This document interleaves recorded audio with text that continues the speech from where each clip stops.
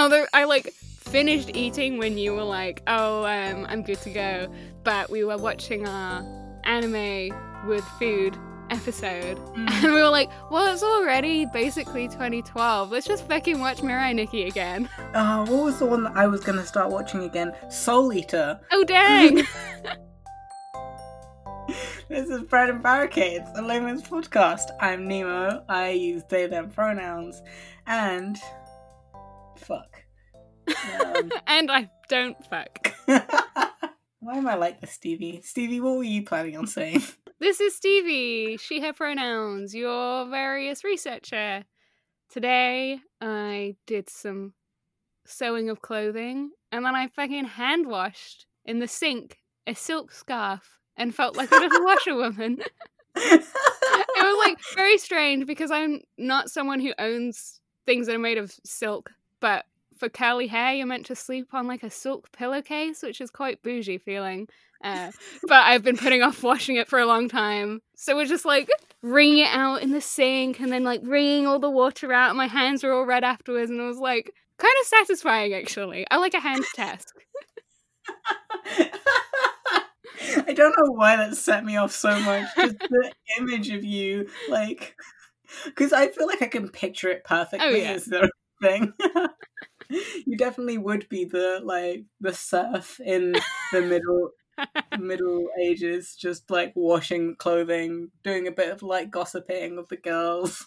Yeah, I actually like jobs. Like, I make clothes for a living. I like jobs where you're just like, this is what I do with my hands. Head empty. Do. I today saw a guy who works in the museum, and he works in the DNA lab. So one thing that he's doing is basically trying to DNA sequence every single specimen that's in the museum in order to like officially categorize what counts as a species. Mm-hmm. Because for so long there have been all these questions of like, if it's got a certain number of scales, does that mean it's a completely different fish, or is it just blah blah blah blah. So yeah, and nobody's really got a set answer of how you categorize things, because how you categorize things is like so wild and so more complex. And so his, team is basically just like, well, if we DNA sequence it, we'll be able to know for sure like what is actually a thing. And so he was going to a meeting today, and I just caught him in the stairwell, and he was like, yeah, so basically I just went to this meeting, and they basically said that if we do find stuff that the DNA is completely different to what the curators have diagnosed it to be, curated it to be, then they have no plan. So that was fun. I was like, what? And he's like, yeah, like when, and not if, when we find something, many things, probably the whole museum of miscategorized specimens, they're just going to shrug their shoulders. Well, we're doing nothing with that. Literally. And he was explaining the process for me, and I was like, man, out of all the jobs in the museum, his job is probably the most what we would see as scientific, of like DNA sequencing specimens. And he's literally just like, I guess my job is now just head empty. Oh no, God, that's true. Where they're like, do this whole thing, but we're going to do absolutely nothing with your results. I mean, also at the start of the pandemic, he stopped working on DNA sequencing fish in order to work on coronavirus vaccine. It was like, these skills are the same? Yeah, literally. And like, he got this like whole documentary basically on him by the museum, being like, in the kind of style of like, look at our boys going off to war. And then he was like, so like, how are you doing? And I was like, yeah, no, still taking photographs of fish. And he was like, cool, like any cool ones? And I was like, no, just say it's still the same fucking family, my dude. Like, I'm just taking photographs. He's like, oh, cool. And you're there like, are they even fish anymore? Yeah, literally. So that's me. Yeah. Talking of fish. Talking of famous job prospects. Well, actually, kind of speaking of job prospects, will be coming. So, be excited for that. But first, speaking of fumbling. So, we left off after the multi-choice adventure, what way down the street is Jean Valjean gonna run? And he was caught in a street where, like, he could hear that Javert's men were kind of coming from all directions, like he was in a slowly tightening net, some Victor Hugo's might say. And he just looked up to heaven in despair. And in order to understand what follows, the reader needs to have an accurate picture of this lane. And I'm going to be going off more like, I read all these chapters and I'm just going to try and look at the page as little as possible and just, like, remember it. Okay. So let's see how that does for us. So, this street, on one end, the houses are really big, and they kind of get shorter as it goes down. And that's just perspective, Victor Hugo. And basically, you need to understand that. Yeah. And somehow with this, and there's a lot of right angles as well, it's basically impossible for them to see Jean Valjean. And that's basically the story. Stevie.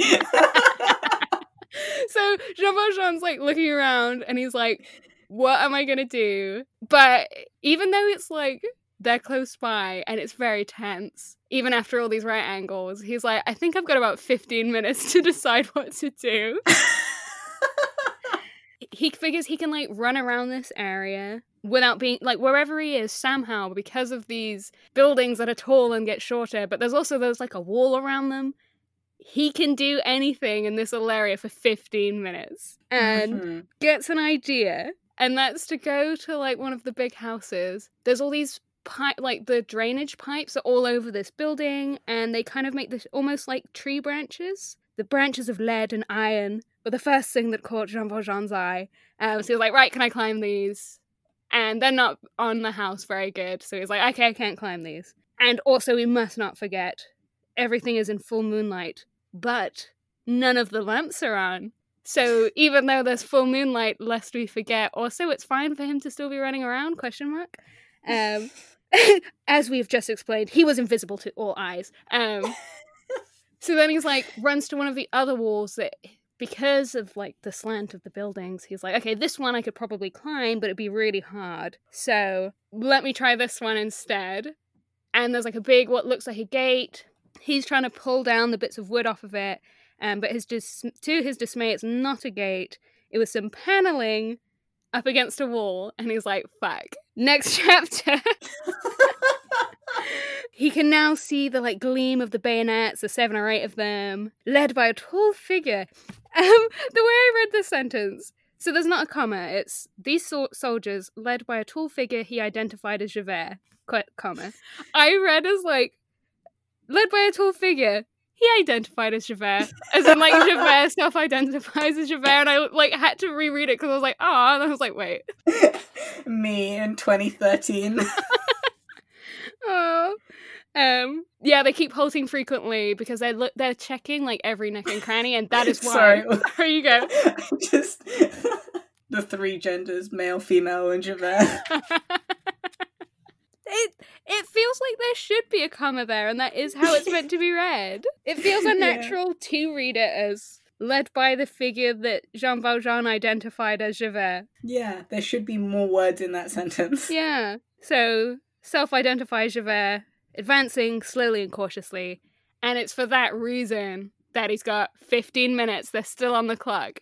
So you imagine it even more, because isn't there that game that's coming out where you're Javert looking for clues? Yeah, Inspector Javert and the Oath of Blood. That sounds right. That sounds good, if that's not the title.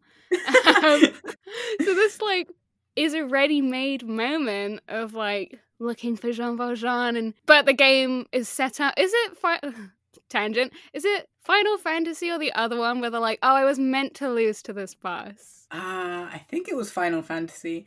Well, you've got 15 minutes to find Jean Valjean, but actually for the story to progress, you were meant to not find him in time. Spoilers for this coming chapters. Because you're looking really hard. You're looking super hard in all of the little, like, alleys, and there's a lot of dead ends around here. Yeah, quarter of an hour, he's got it. And Jean Valjean's getting really stressed because, obviously, and a penal service now meant not just penal servitude, but Cosette is lost to him forever. In other words, a living death. So he wants to keep her safe. He's trying to figure out a way, like, he can climb this wall, but he couldn't do it with Cosette on his back. That he's like, right, I need to rig something up. It's a good thing I've got 15 minutes. Why couldn't he just put her on his back? Jean Valjean / Victor Hugo. But as we know, he is a master in the incredible art of climbing the inside corner of a wall. Yeah, as we know. By sheer muscular force, using neck, shoulders, hips, and knees. Neck, shoulders, hips, and knees. He should be great at this. So if Jean Valjean, of all people, knows, right, I can't do this particular wall with Cosette on my back, we know shit's real. Yeah, and it's not just a contrived plot thing, despite wall climbing being one of his only fucking skills. Speaking of contrived, so on the corner of this street, to like make it slightly easier to reach the bit of the wall that he wants to climb up, there just so happens to be a pile of rubble which is 5 foot high, and it's there to prevent public convenience by passers-by, so I'm pretty sure that means to stop people peeing. But why is the pile of rubble stopping people from peeing? Surely people will just pee on the pile of rubble. Yeah. Because yes, public convenience, yes. And I read that article again about when public urination led to toilets, which led to public people using the restrooms, newly built restrooms, as places to find gay sex.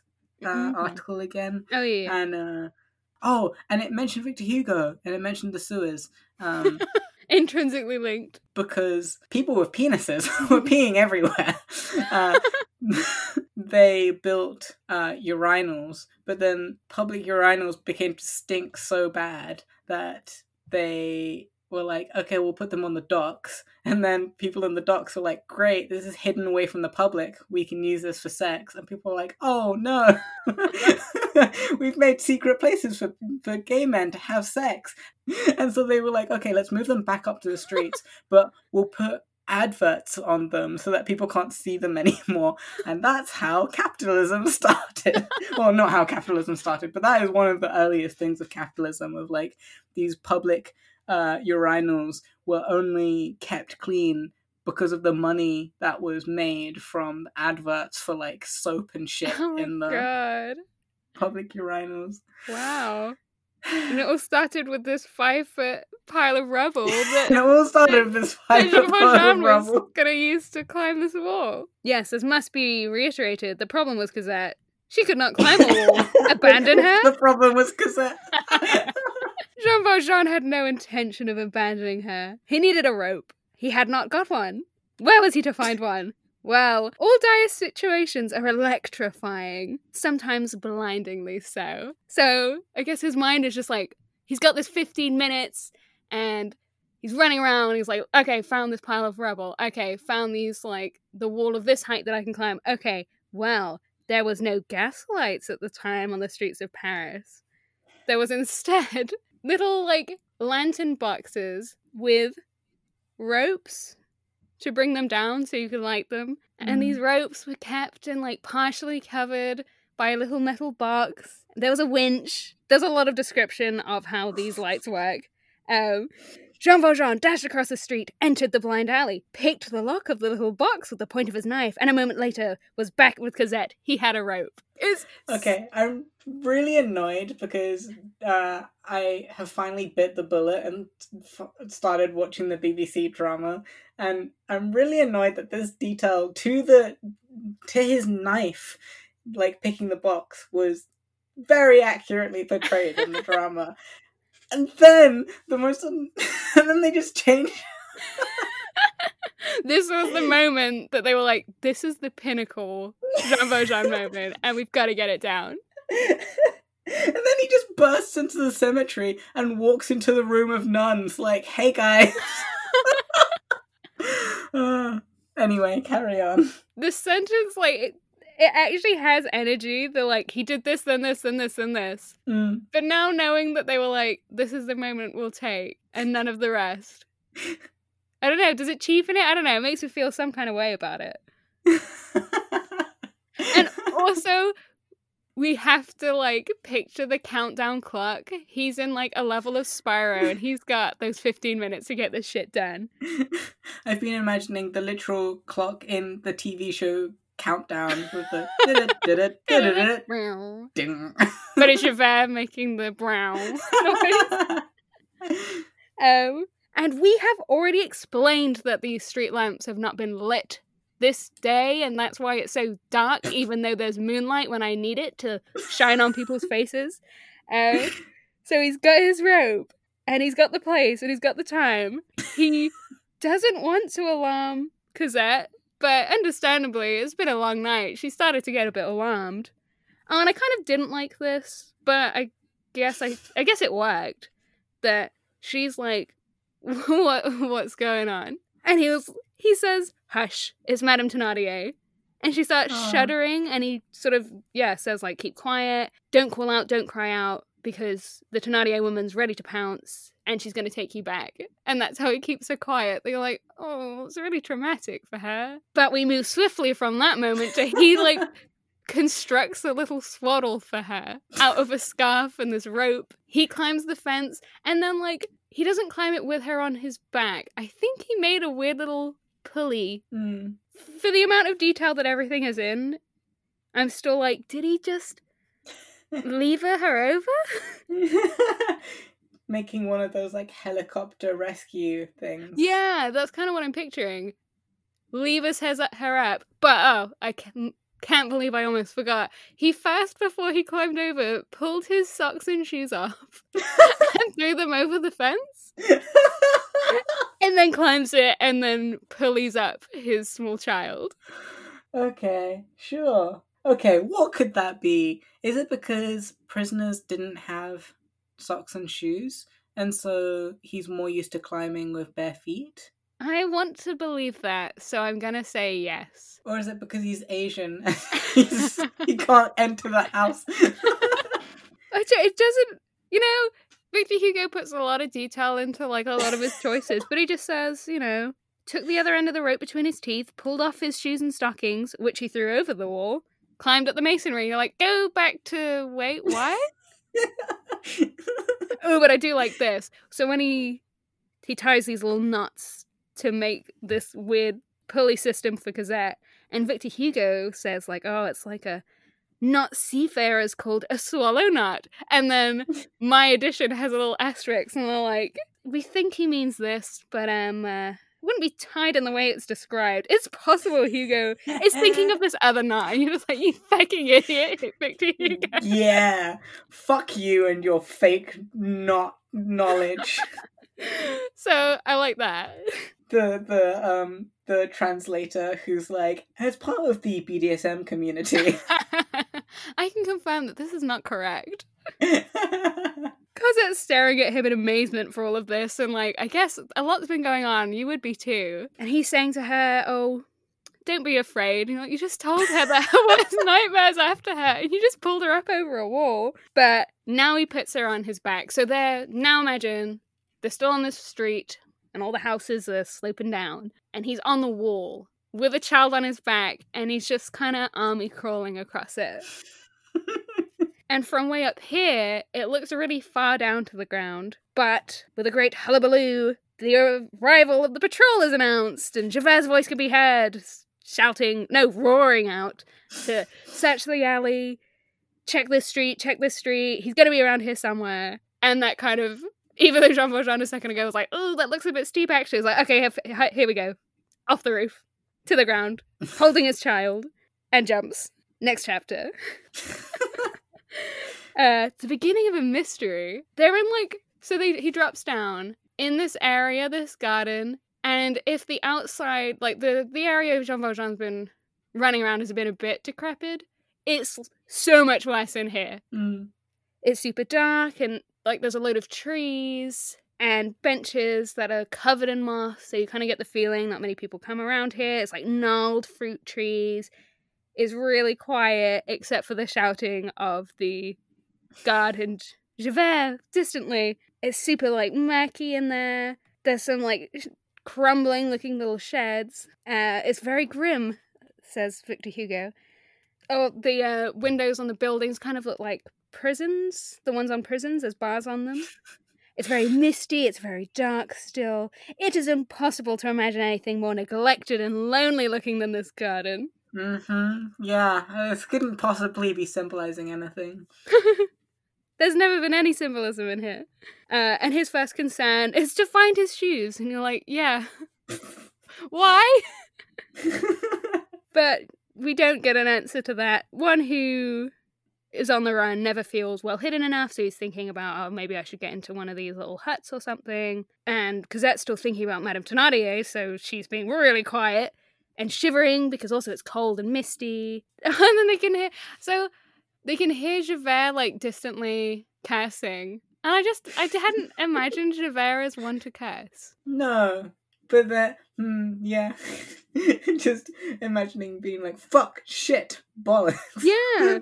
Yeah, I don't see him as that kind of person, but maybe that's just the fanfic speaking. Or maybe Victor Hugo's wrong. Yeah, Victor Hugo is wrong. He just doesn't seem like the type in any of the fics. No. I know that we're reading the text, so I guess I should be taking this more as gospel, but I'm like, Victor Hugo, you don't come first. Don't let Javert say fuck. A quarter of an hour passes in this way, so that's like 15 minutes of like, fuck, god damn it, my boy, gah! And the voices sort of move on. And he's got his hand over Cosette's little mouth and she's still shivering and cold. And then, actually, the loneliness of the place they were in was so strangely peaceful that the frightful din raging so furiously and so close at hand did not disturb them in the slightest. I don't know, it just felt a bit strange. Like, Jean Valjean can hear Javert shouting and cursing across the wall, but nothing else could. And if it's so, like, peaceful, your hand's over her little mouth. Yeah. But then, from the night and the moved-on din and racket of the soldiers, celestial sounds, divine, ineffable, ravishing. Just some of the words that he uses in this paragraph. A hymn issues from the shadows, dazzling radiance of prayer, women's voices, combining the pure strains of virgins and the innocent strains of children. The sounds that newborns can still hear and the dying already hear. As the devil's pandemonium receded, it might have been a choir of angels approaching in the darkness. Okay. Which is kind of almost, I don't know, would that not be weirder? You're in this creepy little garden with soldiers at one side, and then suddenly, and it really seems like there's no lights, really. It seems like this is coming from nowhere. Sudden prayer. Would not Valjean think that he has just died? Is there that AU? Ghost Jean Valjean AU? I don't know where you'd go with that. No. I guess why would you? Just for me. I mean, there was the Javert Groundhog Day one, but... Oh yeah, I did read that one. The most frustrating and so good fanfiction. It's so well written, but also when you finally think... It was one of those fanfics where you're reading it and you're like, oh my god, thank fuck, he's finally out of the Groundhog Day loop. And then you look and you see you're halfway through the fanfic. You're like, oh no. That's always my fear with really long fics, because like, there's just so much time for things to go wrong. Yeah. You better not be happy until 3/4 of the way through. Yeah, if that. Especially with a Valverde fic. You need to be on like closing statements before you get to kiss. This would make a good Groundhog Day one. This scene. Like, this whole day. Because there's so many choices, like, alleys that Jean Valjean could have ran down. And this would have all gone to shit. But instead, we kneel and we pray. The voices sang. Jean Valjean's mind was empty. Like, same. Relatable content, finally, from Victor Hugo. He seemed to feel the spreading of those wings which we all have within us. Which... Do we, Victor Hugo? Do we all have those spreading of wings within us? Because it seems like you've said that Thénardier do not. Yeah, it's one of those lines where when you read it, you're like, oh, that's nice that, like, I know at the time that wasn't how people thought, that everyone has the potential to be good. And you're like, wait a hot second, Victor Hugo, you're one of those people. I guess it's nice to know that Jean Valjean has them. Yeah. The singing, eventually it stops and he doesn't really even know how much time has passed because it's been a moment, and you know what, it's been a day, so that's fine. And the menacing and the comforting had all died away, and now there's just a breeze in the weeds, and the mystery continues. Poor Cosette said nothing. She's still just like, what is happening? Also, is Madame Thénardier still after us? Is she going to climb the wall like a titan? Yeah, like, what are you doing? What am I doing? What's going on? And she still looks very pensive and shivering, and Jean Valjean's like, are you sleepy? She's like, well, I'm cold. Like, Yeah. and it's only when she's like, is she still there? And he's like, what, who? She's like, Madame Thénardier, you said what? I really do love the way that you're reading this, and the like. I mean, it is really true that Valjean does not know how to take care of a child, and it's just like, is there a button that I need to press, or like, are you good, or... Yeah, I guess that, yeah, he's only been doing this for what? Has it been a couple weeks? Maybe. Could not tell you. I'm sure I only just read those in the last episode, how long it's been. Probably. But it's not been that long. But also, Jean Valjean, that he's like, oh shit, no, she's gone. There's nothing to be frightened of anymore. And like, okay. But she feels like a great load has been lifted off her chest. So we're glad for her. And he is like, oh damn, you are shivering, and gives her his coat. So that's quite nice. And he's like, why didn't she have a coat to begin with, Valjean? Why isn't she wearing the red coat that she was wearing in the movie? The only version that matters to us. Now he's given her his unkidnappable yellow coat. Which, I say, my earphones flying out of my ear of rage, is not in the BBC drama Andrew Davies. But the rope and the knife to get the light down was? Yeah. But we've heard so literally much about this things coat. like that, where it's like so like that detail was so well done and so well poised in the thing, and then they turn around and they're like, oh, but he's like wearing these clothes. He's wearing fancy clothes because we said so. We think the yellow coat would look silly, and you're like, that's the point. Well, it's on Cosette now, and we know that to be the truth. And he's like, just wait here, I'm gonna be right back. And he goes to explore the area, and he comes upon a hall, and there's no lights on still, but there's like a bit of a glint of something, and the hall's deserted. And so he's just looking through the window at this deserted hall. And I feel like I brought up recently, you know, when Cosette was going into the forest alone, and he really well describes, like, the psychological horror of being a child walking through the woods at night. And I think maybe Hugo should have written horror. Because suddenly, we're in a bit of a supernatural mystery. And Jean Valjean's looking through this window, and he sees it looks a bit like a human shape in a shroud laying on the floor. And he just can't figure out what it is. It looks face down, and it's very still. And this sinister figure appears to have a rope around its neck, like some sort of snake trailing across the floor. And Jean Valjean often said afterwards, and I was like, to who? Who's Jean Valjean talking to? He doesn't tell anyone anything. But, as Jean Valjean said afterwards, although he had encountered many macabre sights in his life, he'd never seen anything more chilling and terrible than this mysterious figure, fulfilling who can say what unknown mystery in that dismal place. It was harrowing to suppose that what lay there might be dead, and more harrowing to think that it might still be alive. So he's pushing his face like closer against this window, desperate to see what it is, and it's still not moving for such a long stretch of silence. that suddenly he's overcome with inexplicable terror and he fled. Oh my... What? It's very haunting of Bly Manor. It's so bad that you're like, Hugo, tell a mystery story. Yeah, this is a lot better. I do want... Okay, Stevie, our 2021 adaptation of Les Mis is going to be a horror film. I'm about to pitch to you another thing that it should be. Okay. And it's half horror, half pantomime. Like on stage? Yes. It's half English Christmas panto, half The Woman in Black stage play.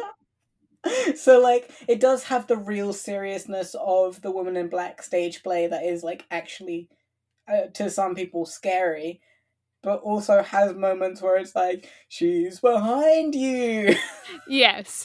Okay. Or I guess I can allow us to do 2 adaptations, because when I got into the next chapters, I was just like, this is great, and this is what every adaptation has missed that I'm aware of, having only seen 2 adaptations.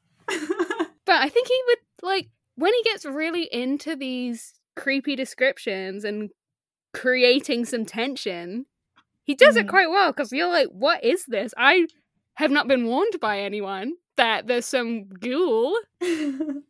Well, to be fair, most horrors work best when there is comedy in them. So, panto horror show, I'm down for it. Let's go. Excellent, I Cameron cannot McIntosh wait. doesn't have anything on us. We will certainly be doing it like no one has done it before. It's a 9-hour durational piece. The first 6 hours are about, in excruciating detail, Bishop Muriel. And then 3 hours of, like, horror film of this. And there's, like, a graphic sex scene between Javert and Jean Valjean. I want a tasteful pan up to the goddamn curtain billowing in the wind. And then panto. That's when he's behind you. I'm in. Take my money. So we're still in the deep horror bit. What was this strange spectral house? A building full of nocturnal mysteries, summoning souls in the darkness with the voices of angels, and when they came, springing up from that dreadful vision, promising to open the radiant gates of heaven, and then opening the horrific entrance to hell. And that's what the synopsis of the thing is called, like, has this description. Yes, perfect. It's quite intense, especially after Jean Valjean's just, like, MacGyvered them over this hall to this haunted little house. And he's cold with anxiety and worry, and he's, like, kind of feverish, like, he's been feeling a lot of emotions. And I came back to Cosette and she was sleeping. Next chapter. Like, we're gonna leave the demon in the shroud? Okay. The mystery deepens. Maybe we're not leaving the demon in the shroud. He sits with Cosette, and her presence gives him so much joy that he's able to calm down a bit. And he just kind of, like, thinks about her a lot, which is very nice. We're going to get into it, but I'm like, dude, you were just running from a spook. What? Get away. But as long as she's here, he has nothing to fear. Okay. He's not even aware of being very cold anymore, having given his coat to her. This is proof that Jean Valjean is a white man, because this is white people in a horror film. Yep. Begging to be ghosted by the ghoul. And then he starts hearing a little bell, distantly. Ooh, spooky. Coming through the garden. And then Victor Hugo, who's been, like, he mounted some good tension, I think, in that last spooky, what is this, in the whole chapter. And he was like, kind of like the little tunes produced by cowbells in the pastures. I'm like, okay, it's gone. Oh yes, the scariest thing that I can imagine. Cows in a pasture. There's nothing more terrifying than poor people working in a field. And what appears is a man walking along these bell jars in the melon bed, just, bending down, stopping, regular movements. He's dragging something, but with his little cowbell in the melon patch. I do love that it's melons. Like, every time I think of him and I think of melons, I do get very happy. Well, that's why he's about to be our panto boy. Oh, this whole scene is ready for a panto because there's literally a ghoul in the background that Jean Valjean's forgotten. He's too distracted by this bellboy and the melons that it's begging for and it's behind you. Oh my god. Sorry, I just took a sip of water as you said bellboy and his melons, and I was like... Moving swiftly on.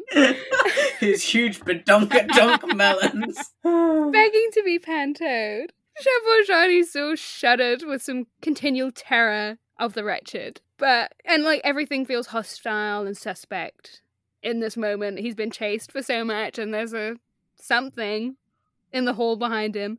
People like this distrust the daylight because with the help of it, they can be seen, and the dark because with the help of it, they can be taken by surprise. Fanciful terrors gave way to real ones. You're like, but we don't know that the body in the veil is fanciful. But I guess it doesn't matter because now there's this man and his melons, and Cosette is asleep, so he picks her up and puts her in a heap of old disused furniture in the corner of the outhouse. And then he goes back to watch the movements of this melon man. Yeah, he did. If you know what I mean. I do add this boy to our list of ships with Jean Valjean. Oh no, it's an established ship. Oh, is it? Oh, I'm excited. I'm going to read that later. When he'd stop moving, the bell would cease. When he starts moving, the bell continues. Who was this man with a little bell hanging from him like a ram or an ox? He asked himself all these questions. Touched Cosette's hands. They were freezing cold. Oh shit! I've got a cold child out in the middle of the night. I should do something. My child is cold. And he has all those fears of like, oh fuck, she could die from this. I have been dragging her around through the dark in the night. So he picks her up. How's he gonna warm her? How's he gonna rouse her?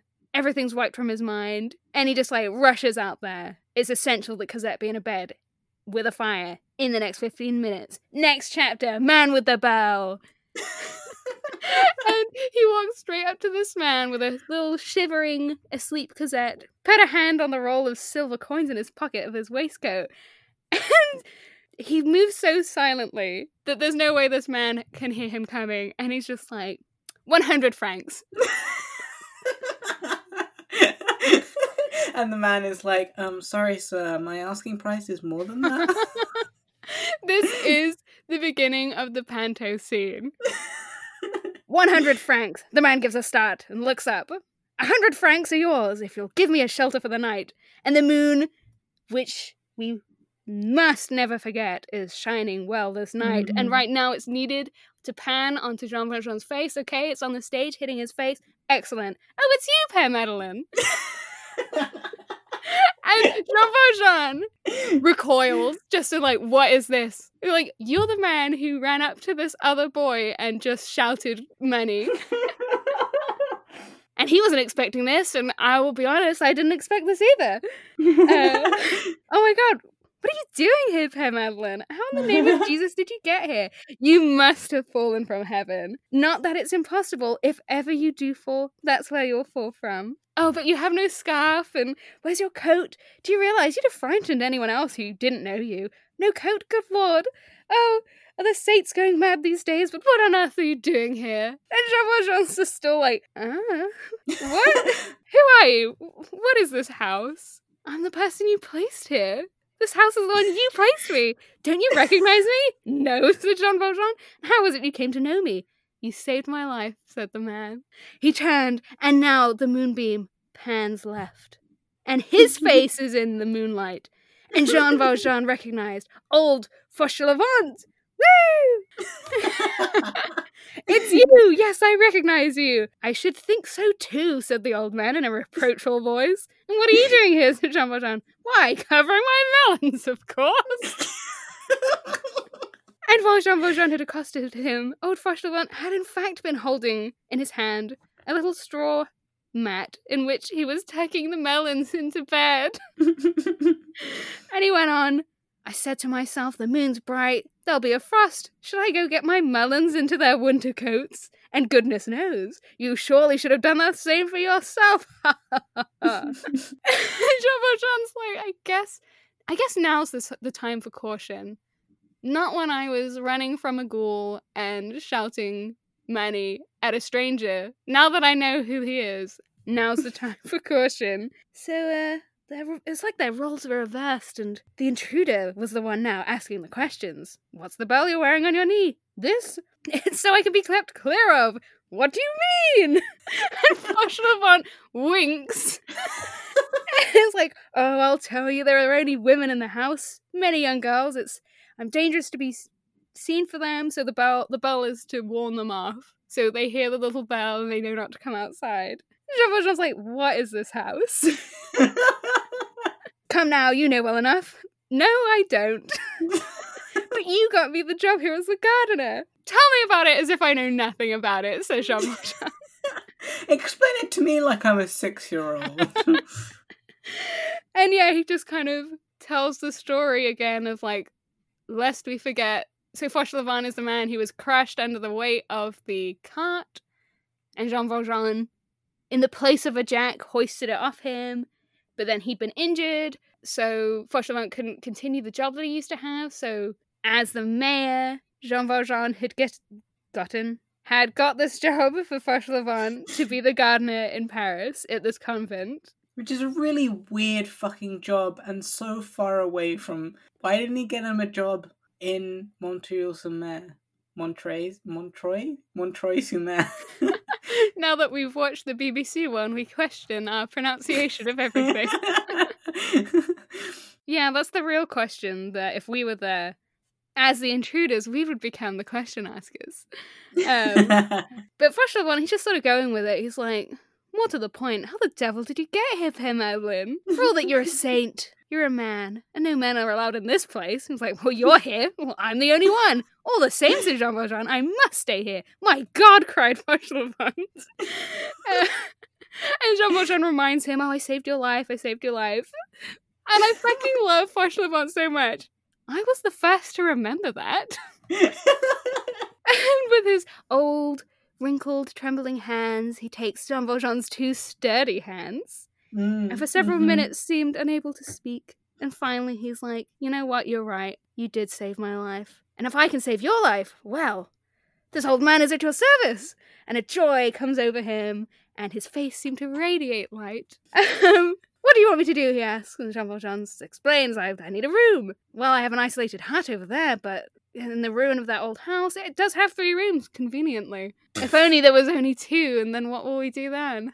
Oh no, there's only 1 bed. But there's 3, so we'll just have to rewrite it. When we make this into the panto, there will be only 2 rooms. There is a fic that's only 2 beds, I seem to remember. Oh, excellent. I can't wait for later. That's my little treat for this. Jean Valjean's only going to ask 2 things of him. What are they? Please let me know, I'll do it. Firstly, you must not tell anyone that I'm here. Secondly, do not ask for any more explanations. I can't give them. And Fauchelevent's like, yeah, whatever you say. I know you couldn't do anything that wasn't honourable. And you've always been a man of God. So, you placed me here, and that's your business. I'm at your service. And then we all remember, because I just loved this chapter so much, because the dialogue is as quick as, I am reading it out. There's not, I have read out when it's, said Jean Valjean. It's just, line. They're just, bouncing off each other so good. I don't know if I'm reading it that good, but when I was reading it, the comedy was there for me. I was living for it. I found it really funny too. I mean, I seem to remember one of my favourite lines in it being, fancy being a hero and not remembering the lives you've saved, or something like that. Oh my god, yeah, he does say that one. Oh yeah, no, that's coming up. Yeah, Fauchelevent is so good. I'm going to rant about that at the end of this chapter. That then Jean Valjean's like, so anyway, come with me, we just gotta go fetch the child. Fauchelevent's like, there's a child? But he said not another word and followed Jean Valjean like a dog following its master. Mm-hmm. And then me and Nemo live for a child acquisition fic, and oh no, we'll have to raise this child. They've got her in a bed by a fire, and her cheeks are rosy again, and she's no longer cold. Fauchelevent has removed his knee pad with the bell on it. Those could come in handy for something else, if you know what I mean. Wink. I'm really getting into the panto here for you. Okay, thank you. And the two men were warming themselves. It's easier to share body heat. They're having a little meal that Fauchelevent has provided. We love a provider. And laying his hand on Jean Valjean's knee. And softly stroking circles. And we've already had some hand holding. This is like speedrun of a Valvefic. Père Madeleine, you didn't recognize me straight away. You save people's lives, and then you forget them. Oh, that's bad. They remember you. Heartless that you are. But he says it in, like, a loving way. Yeah. And that's as far in as I read. And that was 6 chapters. I'm sure you can believe it at the way that I steamrolled through those. I'm so glad that we got to Fauchelevent, because I love him so much, and he's only in... we're coming up to my favourite scenes. We have to get through a couple of essays first, but... As a gift, some Fauchelevent at the end of the tunnel. Yeah. Fauchelevent is such a, he is a really interesting character, and I will say more about him when we know more about him. Oh, but there was something else that I wanted to mention before I forgot, which was the overgrown garden and the fruit tree, the warped fruit trees? Oh yeah, wait, let me just flip back to them. And, the jail windows on the weird building. Yeah. And I was like, symbolism. And I'd said, symbolism because of Victor Hugo. So, yes, this is the convent, right? So, is about to have a long essay about how, and we've talked about it before, about how the convent is basically a prison for women because they're locking themselves away. So, yeah, the overgrown fruit trees, I think, is the, they could be bearing fruit, but they're not. I was just gonna gloss right over those. Well, to be fair, I glossed over them every other time that I've read it, but when you mentioned them, I was like, oh, that's a detail that I've not picked up on before. Imagery. Imagery, there's some berries and some bushes. Yeah. Well, yeah, they're, unplucked and overgrown, and what a waste. What a waste. If only they had been tended to properly. Cannot wait for more of that in the coming essays. Yeah, that's definitely where he's going with this. Feminism. Well, I can't wait to talk more about Fauchelevent when we know more about him. But what I know about him right now, I was like, this is my best boy. If you are reading or ever consider reading just parts of this book, I'm not sure why we would, but the Fauchelevent, I don't know that I did it justice, but he's just such a funny guy. His scenes, and then it reminded me of, because I was reading these bits and I was like, this is just a panto scene. They're who are you? What do you mean you don't know who I am? That kind of tomfoolery reminded me when Fauchelevent was trapped under the cart the first time we met him. Yeah. It was Jean Valjean and Javert are being all talking sideways to each other, blah, blah, blah. Well, are you going to do this? Oh, but you look like someone I knew once. And Fauchelevent was just under the cart, just occasionally help. Yeah, I'm hurting. Letting out little groans of pain. I was like, you've always been the comedy boy. And then I got really mad. It was this was your comedy character. Why did you choose a new one? Why did you make people who haven't been funny? You haven't even, Stevie, you haven't even got to the funniest fucking part that Fauchelevent is in. We're about to come up to Chuckle Brothers worthy shit. Jean Valjean is such a stoic, no fun. Well, yeah, I'm a convict. My life is tragic. But Fauchelevent just brings out the Chuckle Brother, to me, to you level of just Yeah, tomfoolery. Tomfoolery is the best word for it. I'm so excited that we get to have these chapters. I'm so excited that there's more to come because I was worried that we were going to be leaving him soon. I'm sure we will. But, like, it's there. Like, they're amusing scenes. They're so amusing. And fucking the BBC drama, he gets trapped under the car and then he's never seen of again. He just gets completely nerfed. He's the best boy. Like, I'm sure I've said that about many boys in this book so far, and I'm sure I'll say it about 100 more. But friendship ended with Bishop Muriel. Friendship began with Posh Levant. Yeah, for real. I feel like... I can't believe the words are about to come out of my mouth. Say it because I'm thinking it. It would make a good polyam. Yep. And there's an age difference thing where Jean Valjean is the baby. And he never gets to have that. He never gets to be the baby. So yeah. Somebody please, for the love of God, write us a polyam ship with the Burial. The Bishop Muriel and Fauchelevent just loving Jean Valjean and teaching him that he deserves love. And to, like, have a good time. And oh, there was only one bed. There was only one bed. Ignore those 2 other rooms. Well, one is for Cosette and one is for Cosette's doll. Yeah, that's true. He's just a good boy, Nemo. I know you know this. He's such a good boy. And yeah, I am very excited for these next couple of chapters where we can lounge in good boyness before we have to leave it, subject ourselves back into Victor Hugo being shit. Oh, they made the Thénardiers in the musical, like, they gave them those, like, not high-key panto vibes, but, like, low-key panto vibes. Mm-hmm. And I mean, it's pretty high-key. They, like, talk to the audience and they are basically panto characters. But here he was! Yeah, literally. You didn't have to make this shit up. He's here. Like, I didn't even read out the where is it? They just keep talking about these melons. Like, he would make the perfect panto dame. Yeah, 100%. He just is. Oh, my melons. That's almost what the script says.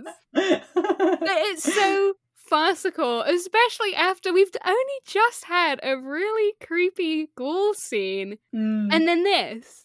And it was just good. It's just good. You should have stuck to your fucking strengths, Victor Hugo. Mystery horror and good boy pantomimes. None of this essay writing, none of this feminism. Just good old-fashioned gaffes, horrors, and melon jokes. That's all I have to say. This has been Bread and Barricades, a Lamest podcast. Produced by me, Nemo Martin, and Julian Yap. It was a Captain's Collections podcast.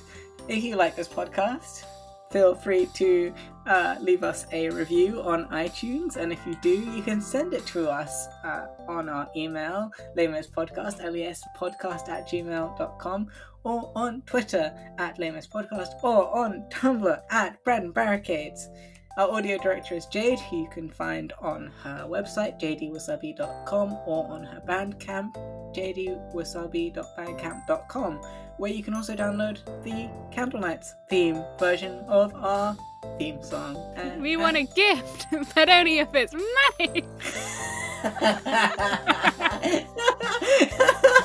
Which you can give to us on either Patreon or on Ko-fi, which you can find in our show notes. If you do donate anything, we will love you forever, and also it goes to help us with website fees and stuff like that. We will be very thankful. Thank you. Thank you for Candle Nights. Thank you. Thanks for listening. Bye. This is Providence! Victor Hugo said it, that he met Fauchelevent. It was chance, that is to say, Providence. This has been my Christmas gift to myself. Ooh, Santa.